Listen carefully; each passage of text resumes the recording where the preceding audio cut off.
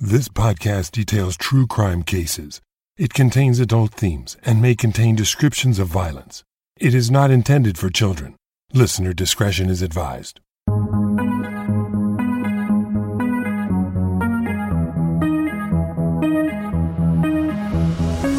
Thank you for joining me for today's episode of Once Upon a Crime. We're in the series Bad Teacher, where I share cases of educators who committed newsworthy crimes. This week, I'll tell you the story of a man whose brilliant mind and business acumen took him from a third-floor tenement walk-up as a boy to a multi-million-dollar gated estate in Manchester-by-the-Sea, Massachusetts. A Yale University graduate who became an esteemed faculty member at MIT, Professor John J. Donovan built a fortune as the founder of computer consulting businesses and a corporate training guru. But with all of that, Donovan's greed and an untimely accusation of abuse would cause him to perpetrate a bizarre hoax that would ruin both his family relationships and his reputation. This is the last chapter in the series Bad Teacher, the case of John J. Donovan Sr.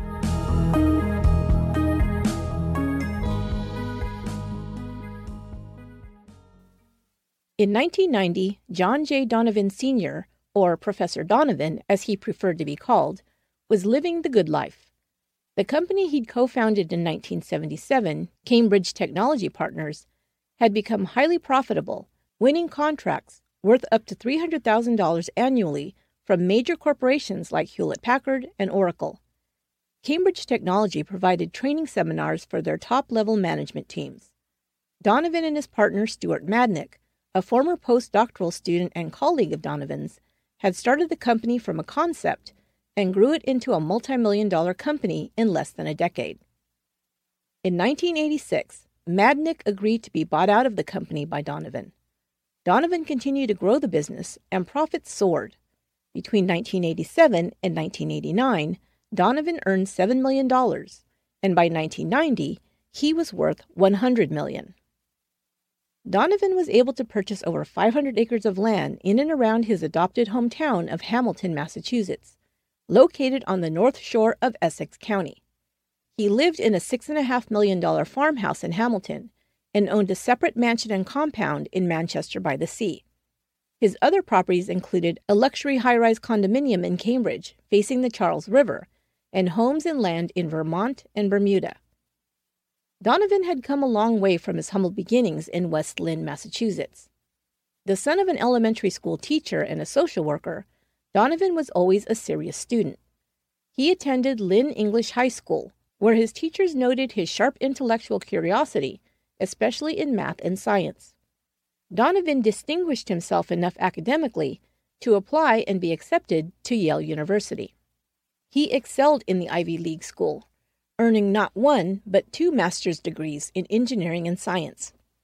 He would continue on to earn a PhD at Yale, and then become a Ford postdoctoral fellow at the Massachusetts Institute of Technology, one of the top universities in the world in science and technology research. Donovan became a tenured professor at MIT, teaching both engineering and business. He authored several academic books on computer science and business information technology. He would also serve as assistant clinical professor of pediatrics at Tufts Medical School.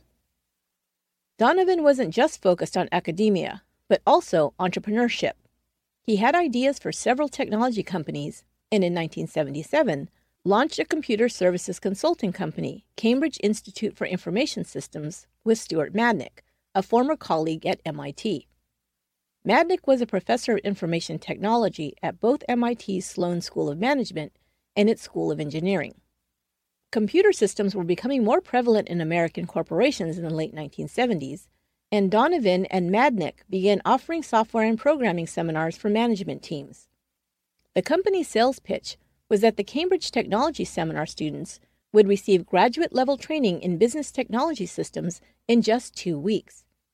AT&T became one of the first corporations to sign on, and Cambridge Technology started landing multi-million-dollar contracts to train groups of AT&T's employees. Other major corporations followed. After Donovan bought Stuart Madnick out of the company in 1986, he rechristened the company Cambridge Technology Partners, or CTP for short. John J. Donovan relished his role as a corporate training guru. He enjoyed being front and center at his seminars, sharing his knowledge and expertise with a room full of business professionals. He began featuring himself prominently in CTP's marketing videos and brochures. He also enjoyed hobnobbing with Essex County Social Set, becoming a member of Hamilton's Myopia Hunt Club, a private fox hunting and country club. Besides Myopia's annual Thanksgiving fox hunt, members could also partake in a round of golf at the top-rated golf course or join in a game of polo. Myopia Hunt Club features one of the oldest continually running polo fields in the nation. But while Professor Donovan was experiencing success in business and his bank account swelled, his personal life was floundering. John Donovan had married his first wife, Marilyn, in 1963. After 17 years of marriage and 5 children, Marilyn filed for divorce in 1980. At that time, John and Marilyn's children, 2 sons, John Jr. and James, and 3 daughters, Maureen, Carolyn, and Rebecca, were between the ages of 9 and 14. Marilyn and the children moved to Danvers, Massachusetts, and after the divorce, as before, Marilyn primarily raised the children alone. Soon after the divorce settlement, Marilyn discovered that her husband had hidden assets during their marriage. She took him back to court, and Donovan was ordered to pay an additional $250,000 for the final divorce settlement. Later, Marilyn would mince no words about her feelings for her ex-husband. He was a cheat, a thief in my opinion, a dishonest man, and in no way a husband.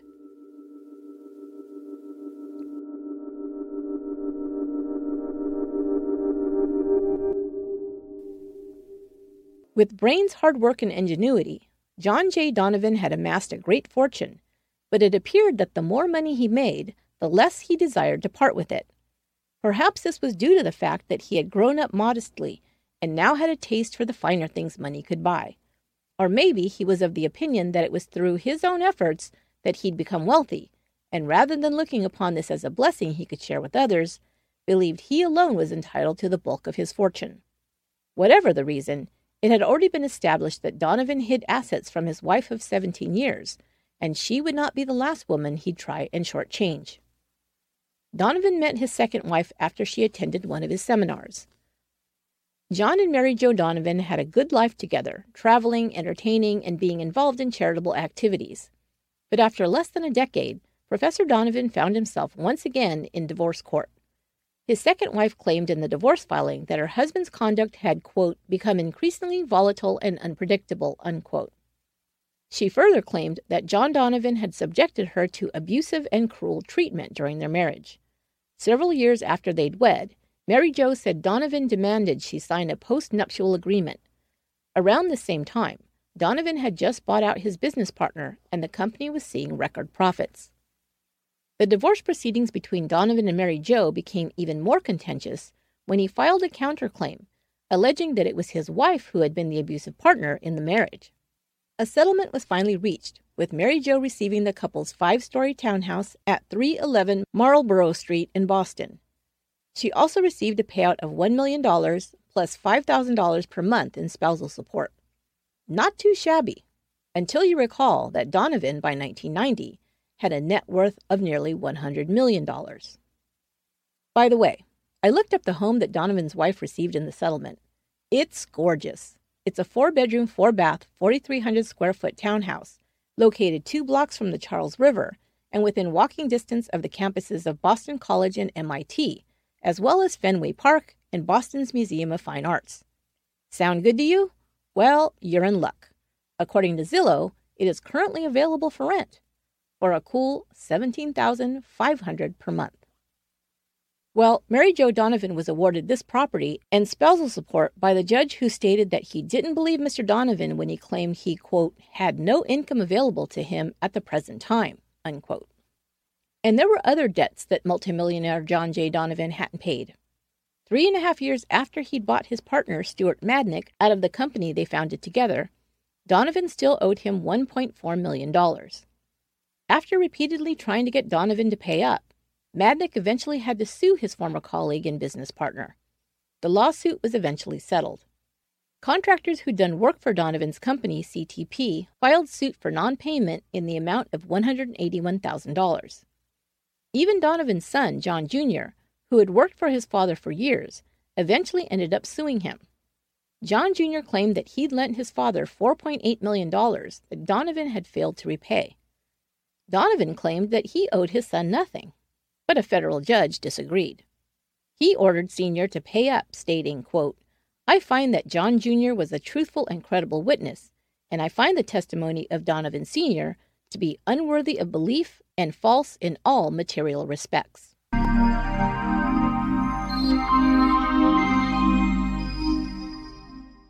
Donovan married his third wife, Linda, a graduate of Harvard who became a professor of econometrics at that esteemed university. John and Linda Donovan now lived in an estate in Manchester by the Sea. The Donovans' neighbors objected when he began having workers construct a 140-foot dock. Donovan went ahead with the project anyway, and several of his neighbors, including Gary Knebb and his wife Diane, sued him to stop construction.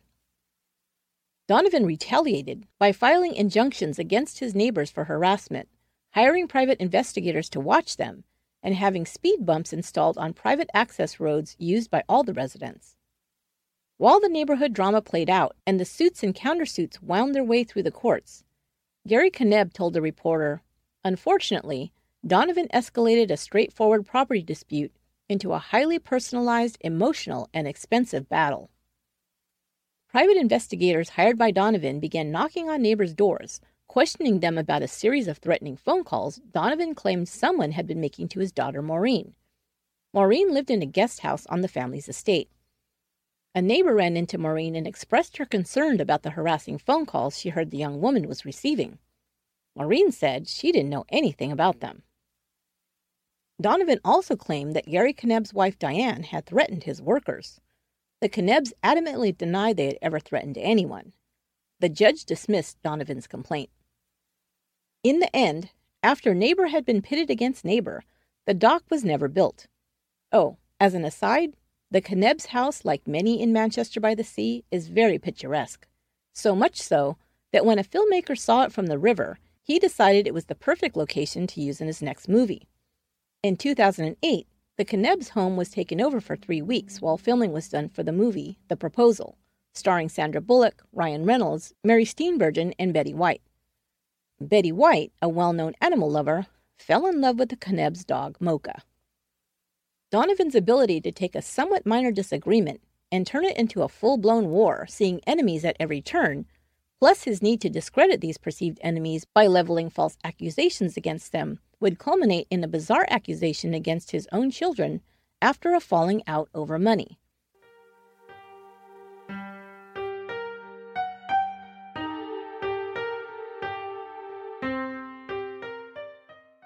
While their father had been busy building his companies and financial portfolio, his 5 children had also built impressive resumes. His son, John J. Donovan Jr., earned an undergraduate degree from Yale and a graduate degree from Harvard. John Jr. worked for his father at Cambridge Technology Partners before becoming the owner of the Manchester Athletic Club. He grew and expanded the club into multiple locations. John Jr. also owned an organic farm. Donovan Jr. founded a number of successful startup companies and used his wealth to give back to his community. He and his wife Megan were philanthropists who donated generously to several causes. James Donovan, a graduate of MIT's Sloan School of Management and Harvard Law School, became managing director at Goldman Sachs in Boston. He and his family moved to Virginia, where he became a business associate of Mitt Romney, the former Republican nominee for President of the United States. James Donovan and Romney became friends, and Donovan later served as one of his top fundraisers in his 2012 campaign. James Donovan also served as the economic advisor to Jeb Bush in 2016, and was recently nominated by President Donald Trump to hold the number 2 job in the Treasury Department. Donovan, however, withdrew his name from consideration, saying he wanted to, quote, focus on his family at this time. John Donovan Sr. also had 3 daughters who were very accomplished. Maureen earned an MBA from the University of Rochester, and like her own mother, raised 5 children. Carolyn Donovan is a graduate of Yale and Georgetown universities. She is a doctor and has 2 children. Rebecca Donovan graduated with an MBA from MIT's Sloan School of Management and later married a venture capitalist. Raised primarily by their mother Marilyn, the Donovan children began spending more time with their father after he married his third wife, Linda. By that time, they were all adults starting families of their own. Donovan, by that time, also owned homes in Vermont and Bermuda, and the family got together for vacations and holidays.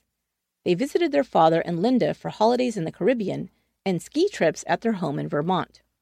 Donovan must have trusted that he and his children were close, because in 1992, he began transferring portions of his fortune into Bermuda-based trust funds, naming his children as his beneficiaries. Was this just the actions of a loving father wanting to provide for his children? Perhaps. But a more cynical person might also point out that transferring millions of dollars to Bermuda banks and placing those funds into a trust for his children provided Donovan with a nice tax shelter. Donovan had 2 ex-wives as well as several lawsuits pending, and placing the bulk of his wealth into offshore accounts would make his money more difficult, or maybe even impossible, for the courts to touch. The trust accounts were overseen by independent trustees who had final say over any investments.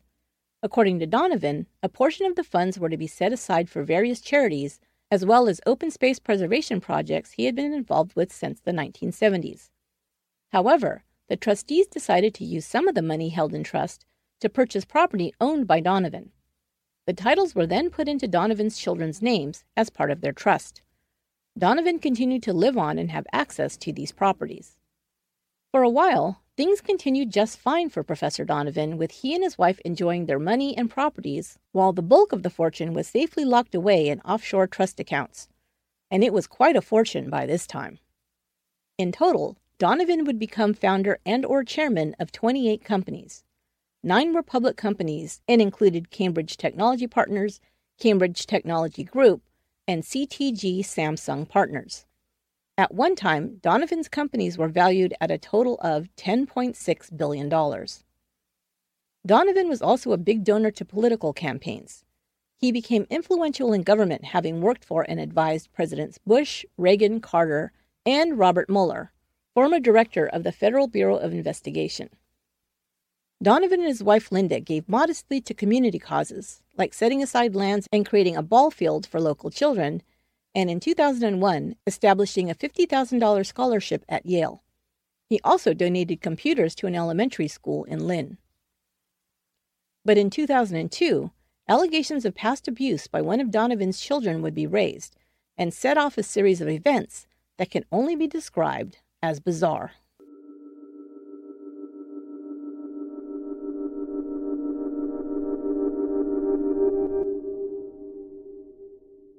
In 2002, John Donovan Sr.'s daughter Maureen accused her father of sexually molesting her when she was a child. Maureen would say that she had disclosed this information to several doctors in the years leading up to 2002, when she finally revealed it to her family. When her siblings were made aware of the abuse, they immediately supported their sister. James and Rebecca Donovan denounced their father, saying that from that day forward they wanted nothing to do with him. As the legal owners of the home he was residing in Hamilton, the Donovan children ordered him out of the house. They also demanded he give up his membership at the Hunt Club, as they and their families were also members, and they preferred not to run into him there. Donovan called the allegations of abuse completely false and refused to leave his home. He then accused his children of siphoning off money from the trusts held in their names. It was later reported that $29 million worth of cash and assets had already been legally dispersed to the 5 children of John Donovan Sr., shortly before they'd confronted him about the abuse allegations. Donovan claimed that his children were accusing him of abuse as a way to blackmail him to take over his fortune of $100 million in property and cash. Donovan's attorneys valued the undeveloped land alone that he had acquired on the North Shore of Boston and in Vermont at between $60 and $100 million. Donovan alleged that his children, encouraged by James, had threatened to go public with the sexual abuse allegations unless he agreed to their demands. They denied that they had ever threatened to take the information public. In 2003, Donovan was able to reach a truce with his heirs. They agreed to give their father access to several of his properties, as well as the use of the house in Manchester as his primary residence. In exchange, they wanted a $6 million payment and an acknowledgement in writing that he did not own the property. Donovan signed the agreement, but later said he'd been coerced into it. In 2004, 4 of Donovan's 5 children, John Jr. was attempting to remain neutral, sued their father in court. The case was sent to a mediator in June of that year. Donovan now began leveling worse accusations against his children. He accused his daughter of making up the abuse claims only after she and her husband had embezzled over $400,000 from the family-owned fitness company to pay for their own personal expenses. Maureen's attorney said that this claim by Donovan was completely false and that no money had left the business account that wasn't a valid expense. But it was James Donovan who his father thought was the main instigator. Insisting that his son James was, quote, out to get him, John and Linda Donovan filed 2 restraining orders against him and also filed a lawsuit alleging James had harassed them. Linda claimed that James had menaced her while she skied in Vermont. She also accused him of accosting her while she rode her horse in Hamilton and while she was in the Hunt Club's coat room. Then in October 2003, Donovan told police that a bullet had been fired into his home. A report stated, quote, I am fearful that I or my wife Linda could be hurt or killed and believe I am in imminent danger, unquote. In 2004, John Jr. also told his father that he no longer wanted to be in contact with him. He left the company where he'd worked with Donovan Sr. for years. Later that year, Donovan accused John Jr. of breaking into his Vassar Street office. The charges were later dropped. On December 16, 2005, John Donovan Sr. left his office building on Vassar Street and got into his car in the parking lot. It was about 8:30 p.m. Moments later, Donovan made a frantic call to 911. I've been shot inside my car, Donovan told the dispatcher. In a long, rambling 911 call that lasted over 10 minutes, John Donovan said he had just entered his vehicle when 2 men approached him speaking in, quote, heavily accented English, unquote.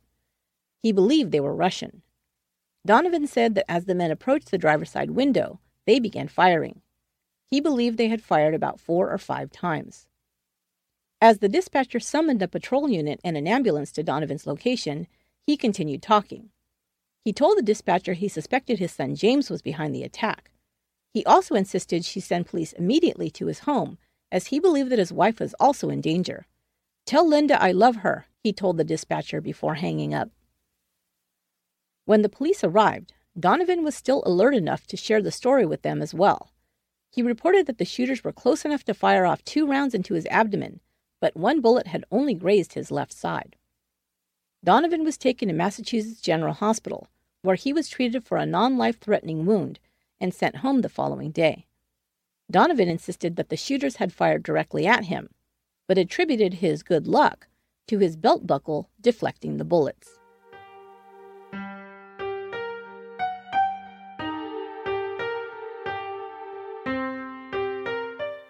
Detectives investigated Donovan's claim that his son James was involved in sending 2 Russian mobsters to have him killed. Donovan told detectives that his son worked for Goldman Sachs and accused him of laundering $180 million through that financial institution. Donovan's wife Linda was also targeted because, quote, she knows James stole $180 million from the Donovan Trust, Donovan said. Police went to John Donovan's home that night and found signs of a possible break-in. There was a broken window in the home.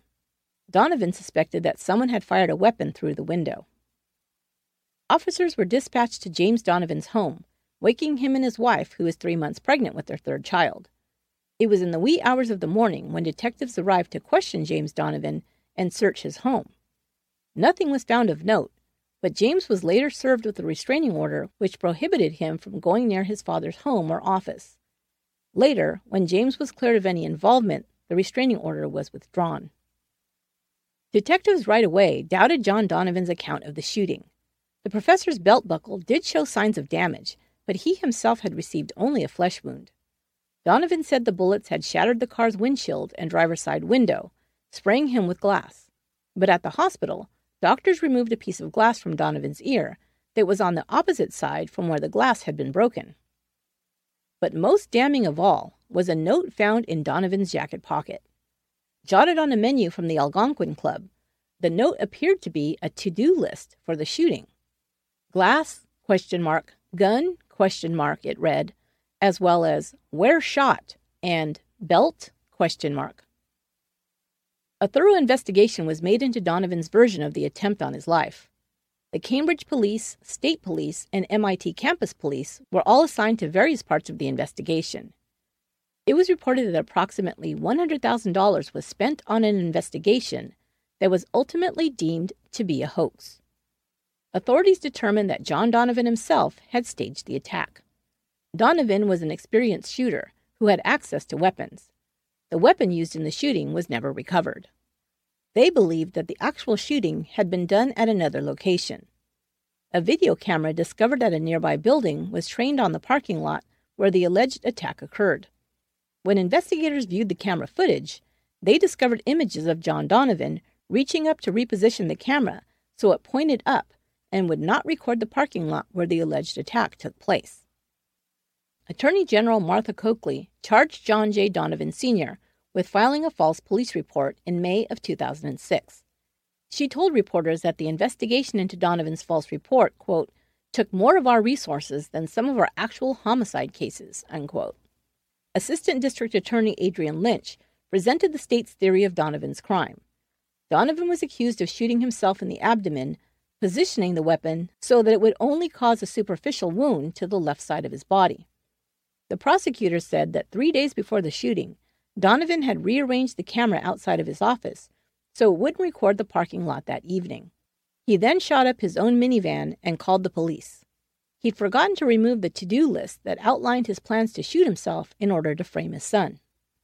Lynch told the judge, John Donovan repeatedly set out to take revenge and frame his son James in an attempt to gain an advantage in ongoing litigation.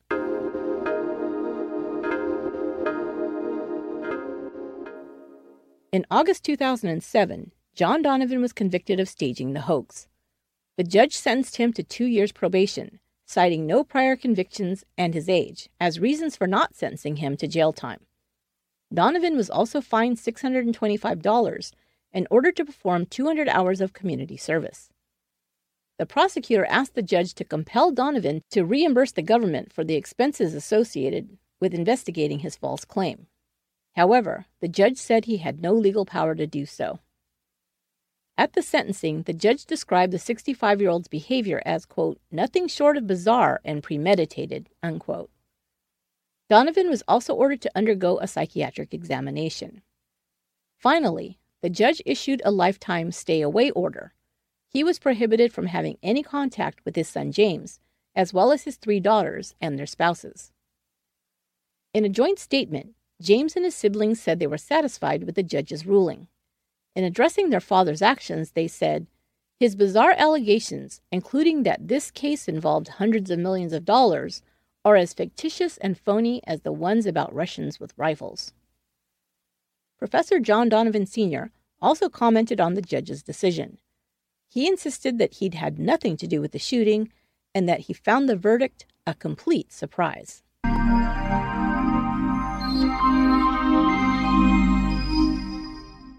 John Donovan Jr. became ill with cancer when he was just 40 years old.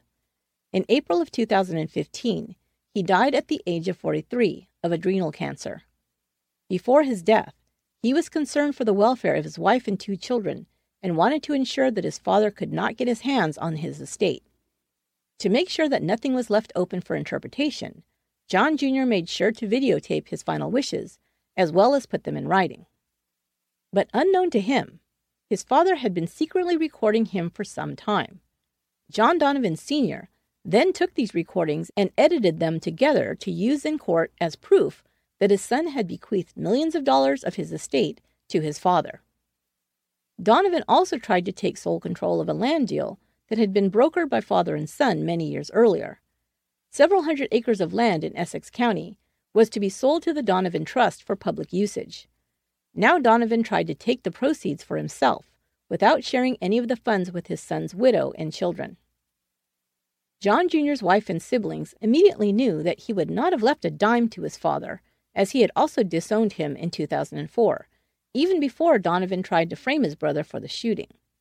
John Jr. had also asked his family not to invite his father to his funeral. In December of 2017, John Donovan Sr., now age 75, was indicted on 7 counts of forgery for attempting to falsify his son's will that would have transferred the titles to properties in Hamilton, Manchester, Beverly, and Essex to him. He was also indicted on a single count of attempted larceny for faking the signature of his late son in, quote, an attempt to swindle family members out of property, unquote.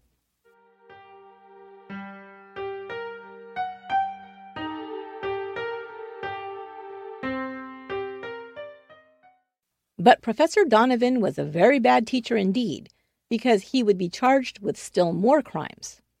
In March 2016, a law firm obtained a $1.2 million default judgment against him for unpaid legal fees.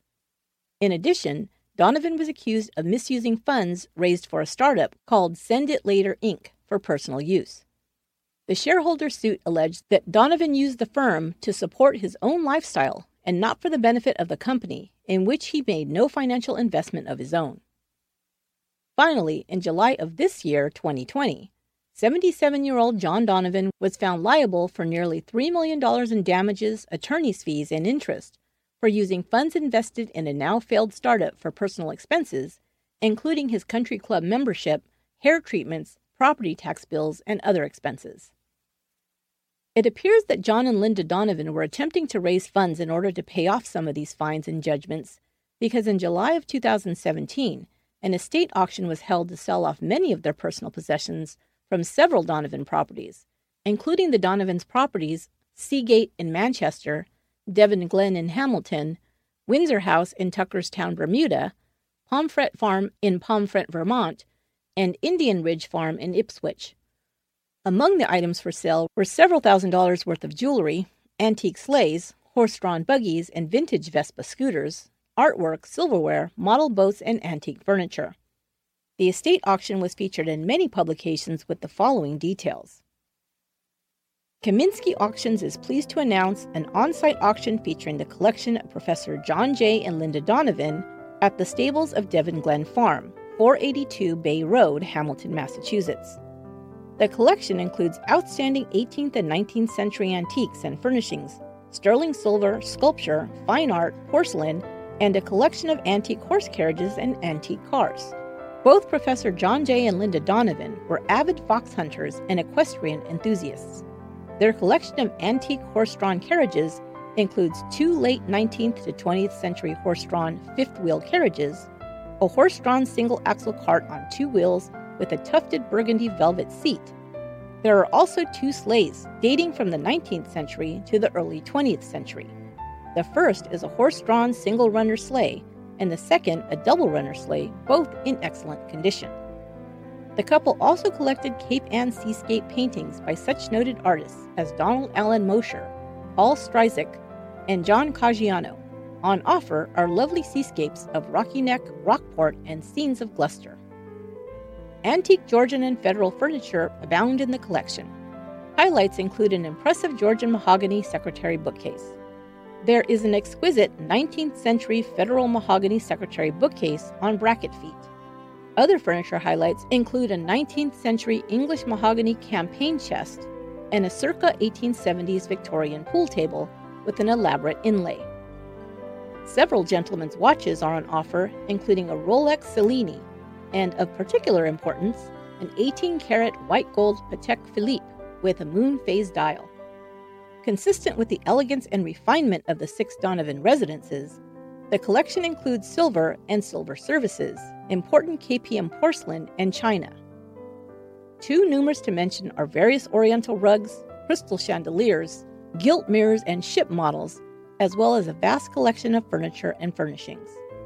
The auction will take place in the spectacular setting of Devon Glen Farm under tents in the horse paddocks in front of the stable at Devon Glen. The magnificent horse stabling has featured in many equestrian design books and magazines. Well, that's a lot of fancy stuff, but I think the only thing I might have bid on was that vintage Vespa. That will do it for this episode of Once Upon a Crime. Next month, we have an extra spooky and straight-out creepy series for you as we count down the days until Halloween. Make sure you're subscribed to Once Upon a Crime so you don't miss an episode. Check out our Facebook page for information about the episodes and other announcements about the podcast. Just look for Once Upon a Crime Podcast on Facebook. You can now leave us a voicemail message on our website. Go to truecrimepodcast.com and click on the microphone in the lower right-hand corner. You can give your feedback about episodes, suggest cases you'd like to hear on the show, or ask a question. Your message might be played on the show in the future. Once Upon a Crime is written, produced, and edited by me, Esther Ludlow. Our administrative and research assistant is Lorena Garcia, and original music for the show is by Aaron Michael Goldberg. Until next time, stay safe and be good to one another.